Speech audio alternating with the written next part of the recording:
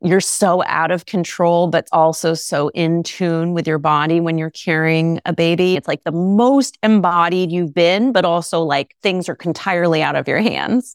So the mat really becomes a place where that practice of deep listening begins. The parenting began at conception, and just the changes of my body and having to listen to myself in this very real and honest way. And I have to say, like, I think I'm the most honest I've been in 20 plus years of practice because of my motherhood journey. You're listening to the Yoga Teacher Resource Podcast. Knowledge, techniques, and inspiration for your teaching and your practice. I'm your host, Mado Hesselink. If you're a yoga teacher who loves learning, is passionate about spreading the benefits of yoga, and desires more resources to support your teaching, you're in the right place. Let's get started with today's episode. Welcome to this series of episodes with authors of recently published yoga books. Writing a book is a huge undertaking and definitely a labor of love.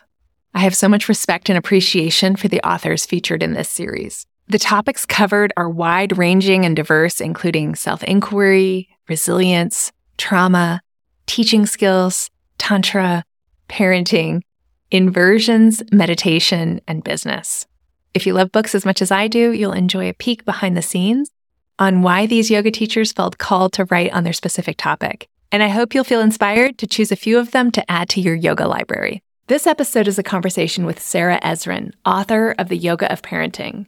Sarah is a regular contributor for Yoga Journal, Motherly, Yoga International, Healthline, and Scary Mommy. Let's begin.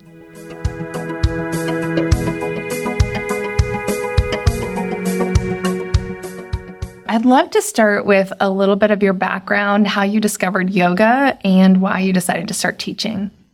It was in the form of a gag gift. My dad had bought me, I was turning 19, and he had bought me this whole box of things that were supposed to be like, oh, you're getting older, take care of yourself, which is hilarious now when I'm 41. You know, I'm like, oh, right, at 19.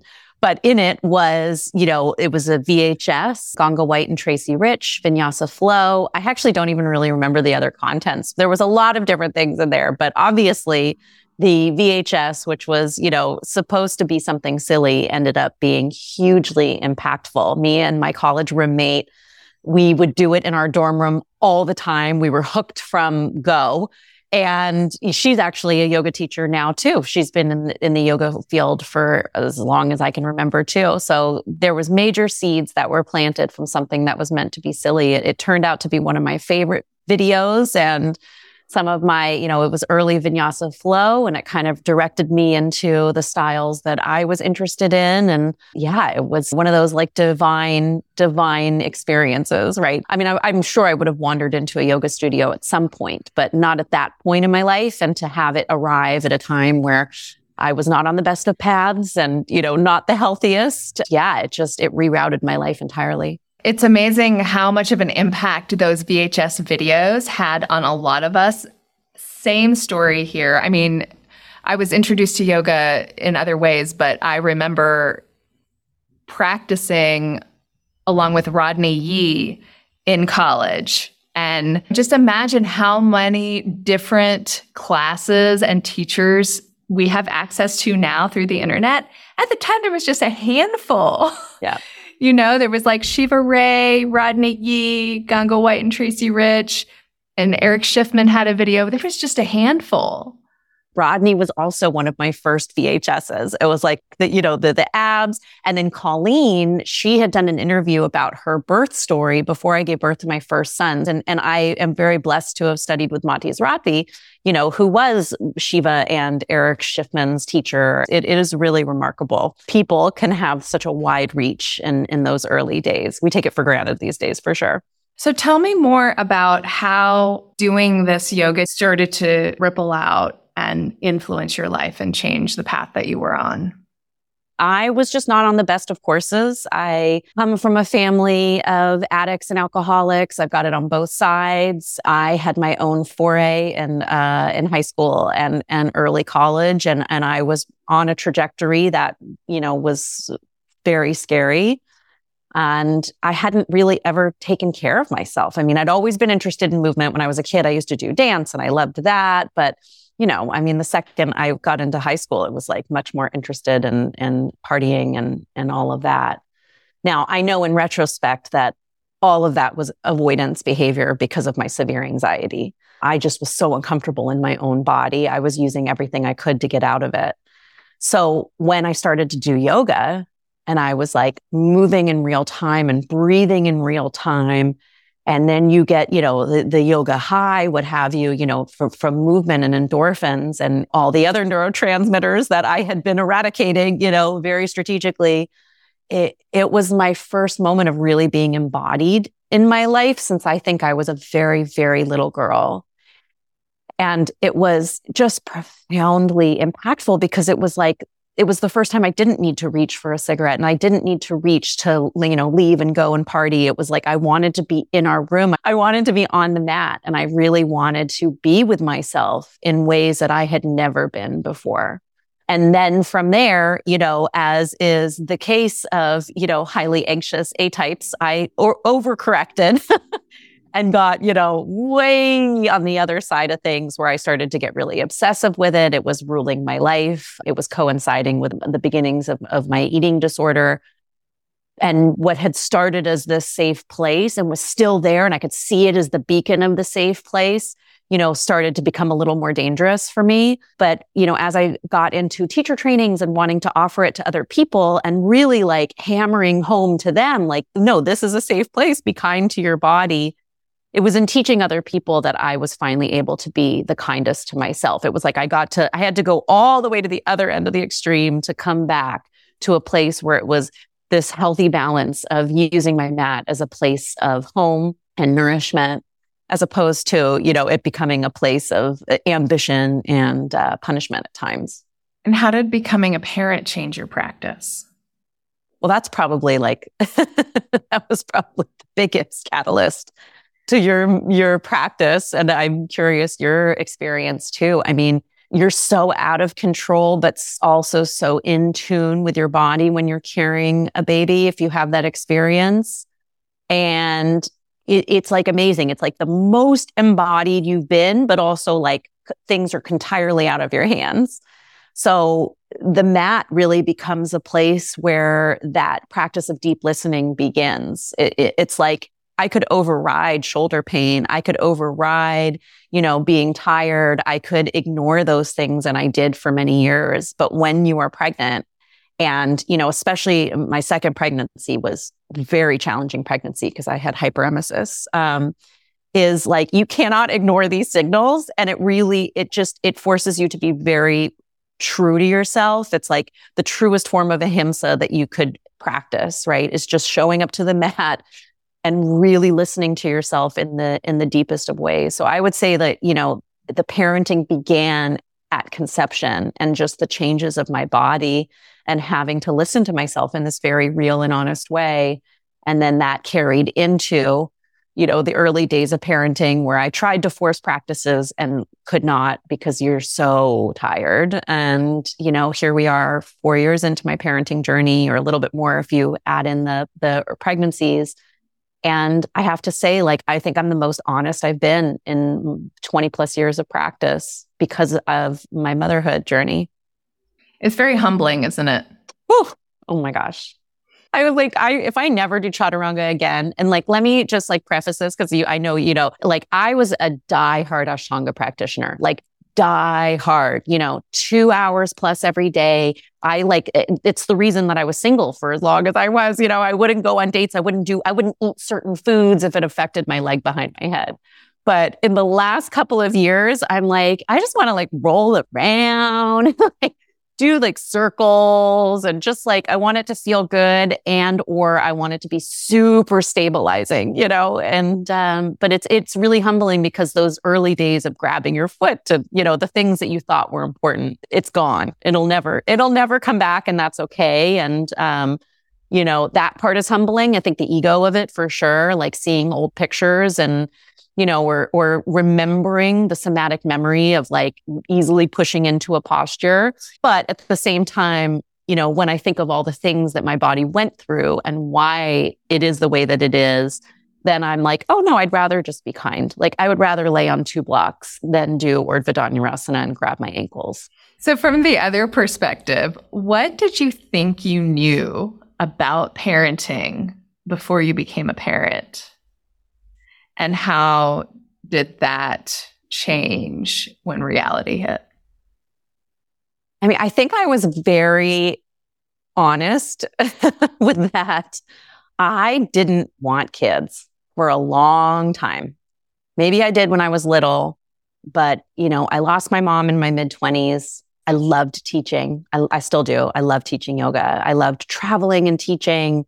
I loved the excitement and the movement. Now, again, retrospectively, a lot of it was avoiding anxiety, specifically avoiding another significant loss. But, at the same time, I think both can be true, right? I was avoiding loss and avoiding my anxiety, but I enjoyed meeting new people and traveling in new places. But when I met my husband, I'd never changed a diaper. Like I spent 10 minutes at a time with my nieces and nephew. And, it was not, I knew I didn't know anything. I mean, my sister is, used to be kind of secretly judging, screen time and this and that. And I always kept a very open mind because I had no idea. The first diaper I ever changed was my son's in the NICU when he was born. Even though I did read all these books, I really had no idea. But yeah, felt like I just had no idea what was going on and probably why it was so hard. But it sounds like you at least had a clear sense of your own abilities as a parent. I think that sometimes people who do have a lot of childcare experience, they had a concept of themselves as a parent that they couldn't live up to because reality didn't mesh with their fantasy of parenting, basically. I don't know if you can know, right? Until you're in it. So I'm really glad there's a word for it now, matrescence, which people are talking about, which is that stepping through the threshold of transitioning from being childless and to, having a child and the complete transformation. You can try to describe it. I can give you the textures. I can tell you the smells, but until you go through it. And it's also because not only is it personal to you as the parent, each child is different. When you have multiple children, you're going through it again and again and again. I mean, I do think we can do a better job in this country and in our community at supporting new parents. And rather than having the focus on things like baby showers, which are fun and fabulous. I'm not poo-pooing them by any means. But, let's instead of getting everybody all the coolest gear and the cutest outfits, let's channel those resources into postpartum care and setting up meal trains for people. And, instead of spending the money on, and again, you do what you want with your resources. But, I wish that I'd taken some of that and with my first son and channeled it into more postpartum care, and that's what we did with my second. It was I don't want, and not that anyone gets you anything anyway. Everyone's just fine. But, if they did offer, I put it into a pot and we got postpartum help. Yeah, I remember even with both children trying so hard to be prepared. And then what you end up needing has so little connection to what you thought you were going to need. It's such a yoga practice, right? You got to meet this new little person and pay attention to them and learn from them about what they need. When I was practicing Ashtanga yoga, which is memorized for people. And I know most of your listeners will know, but if people don't know, it's memorized sequences. So you're doing the same poses. There's 6 sequences in total, but, so for the most part, you're doing the same poses most days. Is that I would always show up with an expectation that I'm going to make it to, the end, or, my back ones were going to feel this particular way. That every time I showed up to the mat, I had an expectation. And sometimes I would force that into reality, which we all can imagine how that goes, post shoulder surgery and all those things later. But we do it in parenting too. We have these ideas and it's okay to have a script. It's okay to have some sort of template in front of you that you've seen with your own parents or, your friends, people that motivate you, But until you're there and in it, you just have no idea. And it really is learning in the moment. And I think that's what our practice, that's exactly what asana is. If we're really being truly present and honest with what we're doing. When we talk about a yoga practice, especially as teachers, we know that there's sort of two sides to the yoga practice. There's the side that's a more formal practice, and then there's the side that you're just doing your best to live out your practice throughout your day. What does your formal or more structured practice look like right now in your life? My daily practice, I've been waking up at 4:30 every day because the second is also a very early riser, like 5:30. I mean, he was rising even well before that. He was rising at like 5. But we've managed to stretch him a little bit, or he's stretching himself. You feed them a little more at night, and then he could sleep a little more. So, but I'm waking up at 4:30, so I have at least an hour, if not an hour and a half, to myself. And then I sit for meditation. I sit for 20 minutes, some kind of writing practice. And then I do a little bit of movement because I'm just getting creakier. So I try to do all of that in the morning. I am back to teaching right now, but I also love, like, there's like a HIIT class that I go to, like high intensity interval training, or sometimes just long walks with the babes, just any kind of movement. And the class, I love the class too, which is, Taryn Toomey's project out of New York, which is like a moving meditation kind of fitness that's combined with meditation. It's just a wonderful amalgam of a bunch of different styles. So in total, probably about an hour and a half throughout the day, but very much broken up to whenever I can get there. And do you avoid screens until you're done with your practice? Is your practice the first thing you do, or do you do any screens before that? My screen boundary is that I try not to go on social until after I've meditated. I do sometimes use my phone for meditations. I like Insight Timer. Sarah Blondin is an amazing meditation teacher that I like listening to. But what I've been doing is I have these eye drops because I run really dry. And I have these eye drops that I put in, and I can't see anything, so I put them in before my meditation. So I'm not even tempted to want to start to scroll and check my email and stuff, but it's not like a set thing. But I really try to not go down the rabbit hole of checking email, definitely not on social until after in the morning. Like, your kids are still super young, but do you have screen time boundaries for them? And ideas for how those might shift and evolve as they get older? Well, with my first, we were no screens, never, then again, he was born a couple months before COVID. So, my hope was to not have him in front of a screen, but then that was the only way we were staying in contact with our family. He would definitely FaceTime with my dad and my husband's mom. But sitting down and watching an actual show, we managed to get through at least the first year. If not, I can't really remember when we did finally sit down to watch Sesame Street. I remember that was the first thing I showed him. But with number 2, he was literally, he was 2 weeks old, and we were watching Stranger Things in the living room because he's your second. Obviously, he was not watching it. But, it's very different with number 2. It's on for my toddler. He's watching a little bit of it. I hate it. I mean, I don't love that he's so exposed to the phone at such an early age. And there's times where I really wish I had clearer boundaries. But then there's also times where they're bonding, they're watching something together, or, he's playing quietly and my toddler is watching TV quietly. So, and there's also times where I need the space as well. It's something we're paying attention to. I think we just talked recently about doing no screens on weekdays, which we're discussing. It's hard because my husband's obsessed with sports. There's sports on all the time in my house. Yeah, it's so complicated. Screens are such a big part of our lives.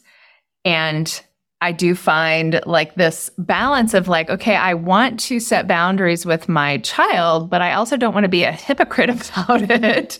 I use screens all the time. She sees me using screens.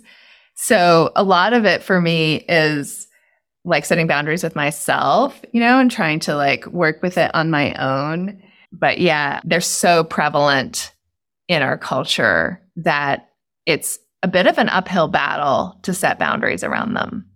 We've been really fortunate. First of all, we only have one child in the house right now, so we get to set boundaries just around her needs.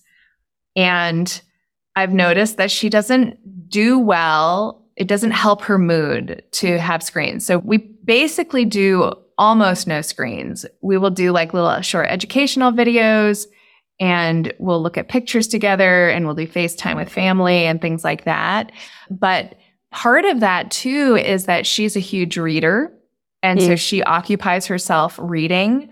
So we're like not dependent on the screens for a little downtime. But really, what I just wanted to acknowledge about that is like, that's a privilege, right? I know that not everybody can have the same boundaries around screen time that we have, because you, for example, you have your husband, you have 2 kids that you're navigating. And so we're always in relationship with our children, with our families, and that's going to impact the boundaries we can have.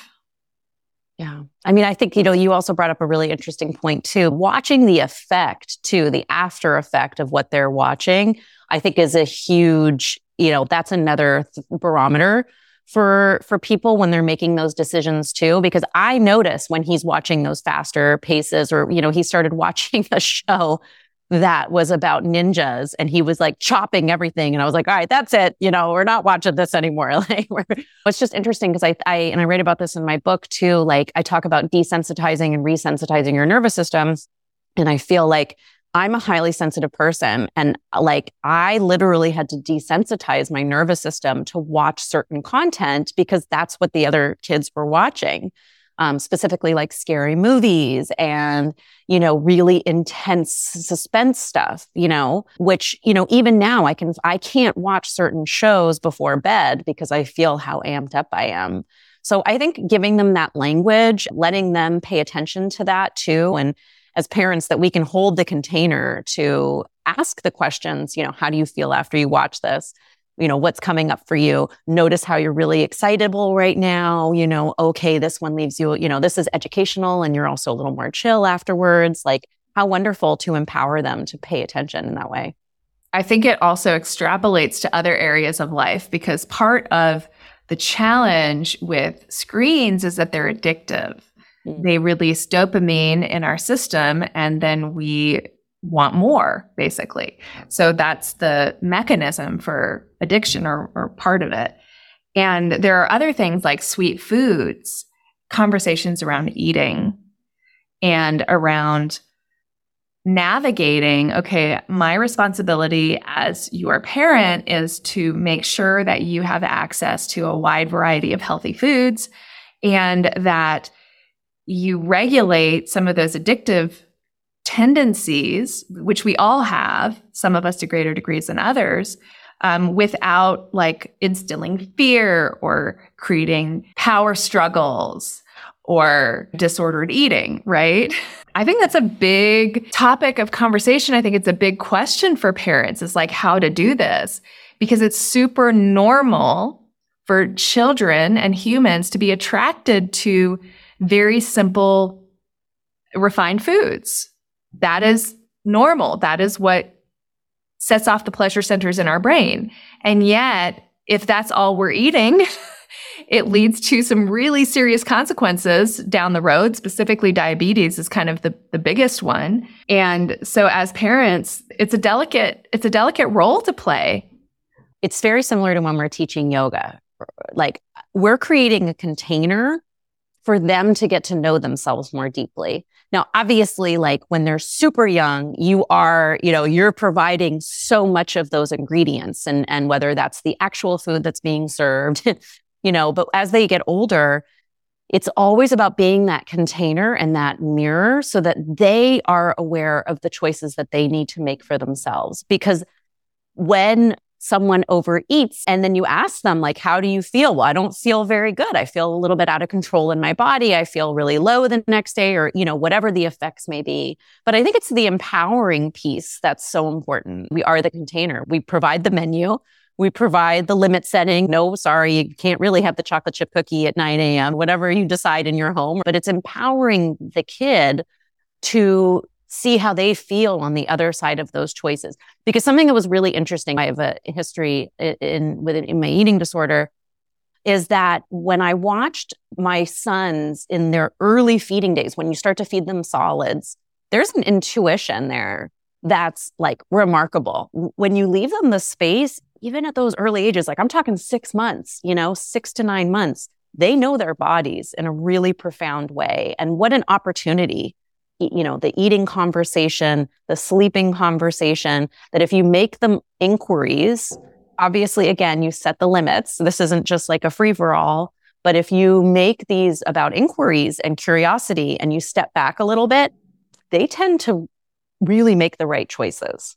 Yeah, I agree that framing the conversation and asking the right questions and helping them pay attention to the signals of their bodies is much more important than, a specific meal. I mean, not every meal is going to be perfectly balanced. Not every meal is going to be perfectly healthy. I think the biggest gift we can give them is an invitation to notice the signals from their body and to act on that and start to feel empowered to make good choices.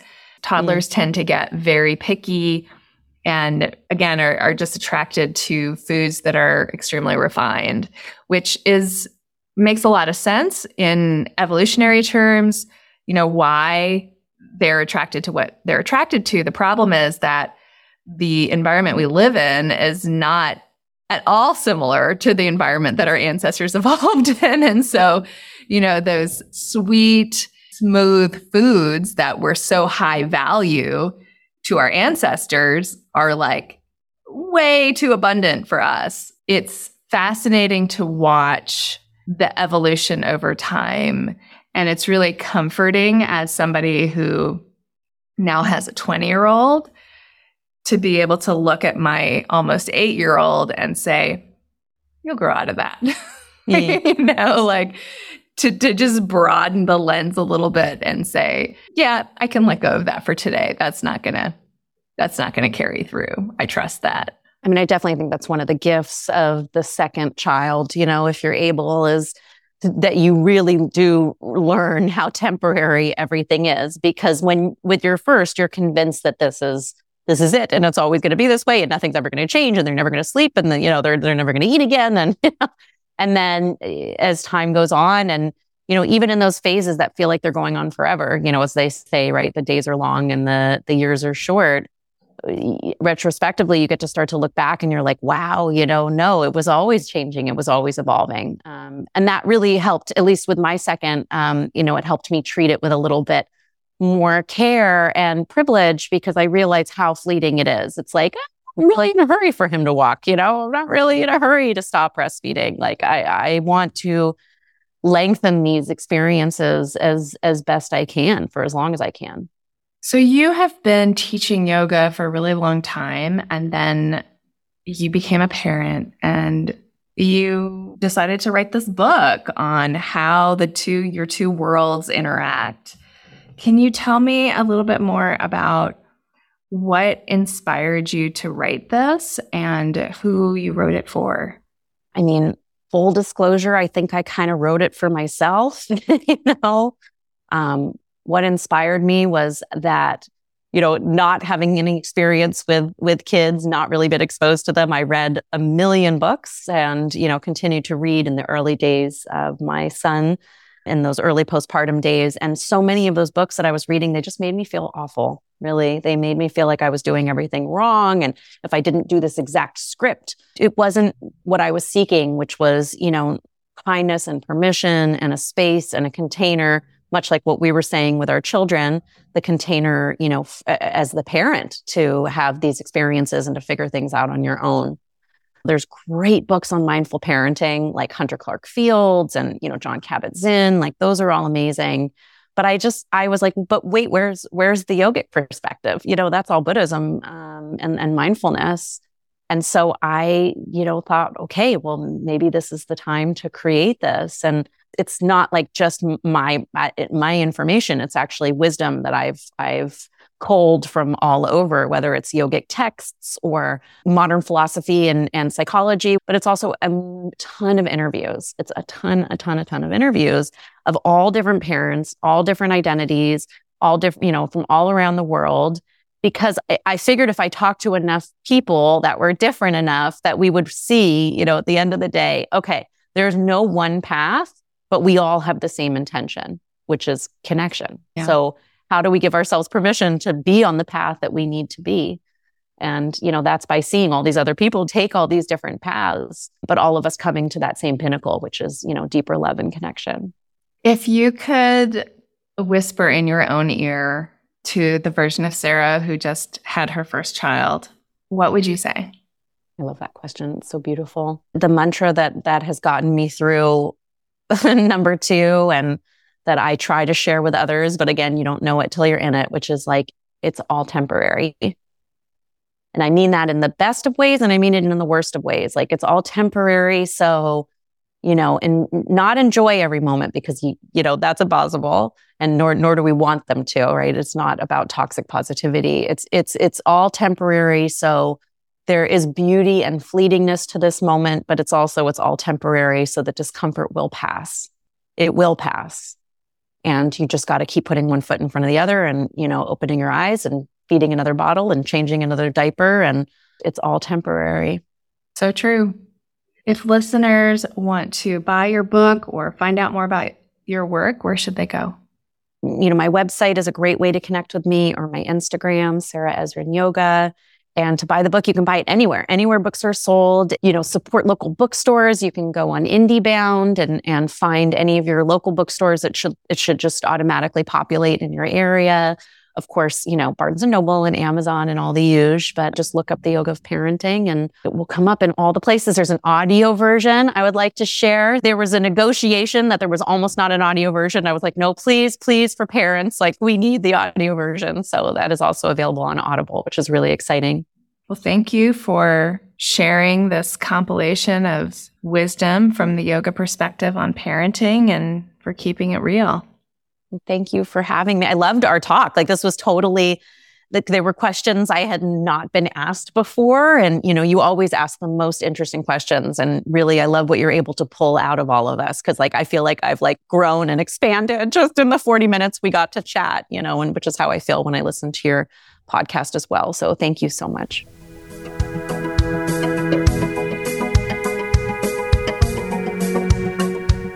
This episode is part of a series with authors of recently published yoga books. If you enjoyed this episode, be sure to check out the rest of the series by looking above or below this episode in your podcast player.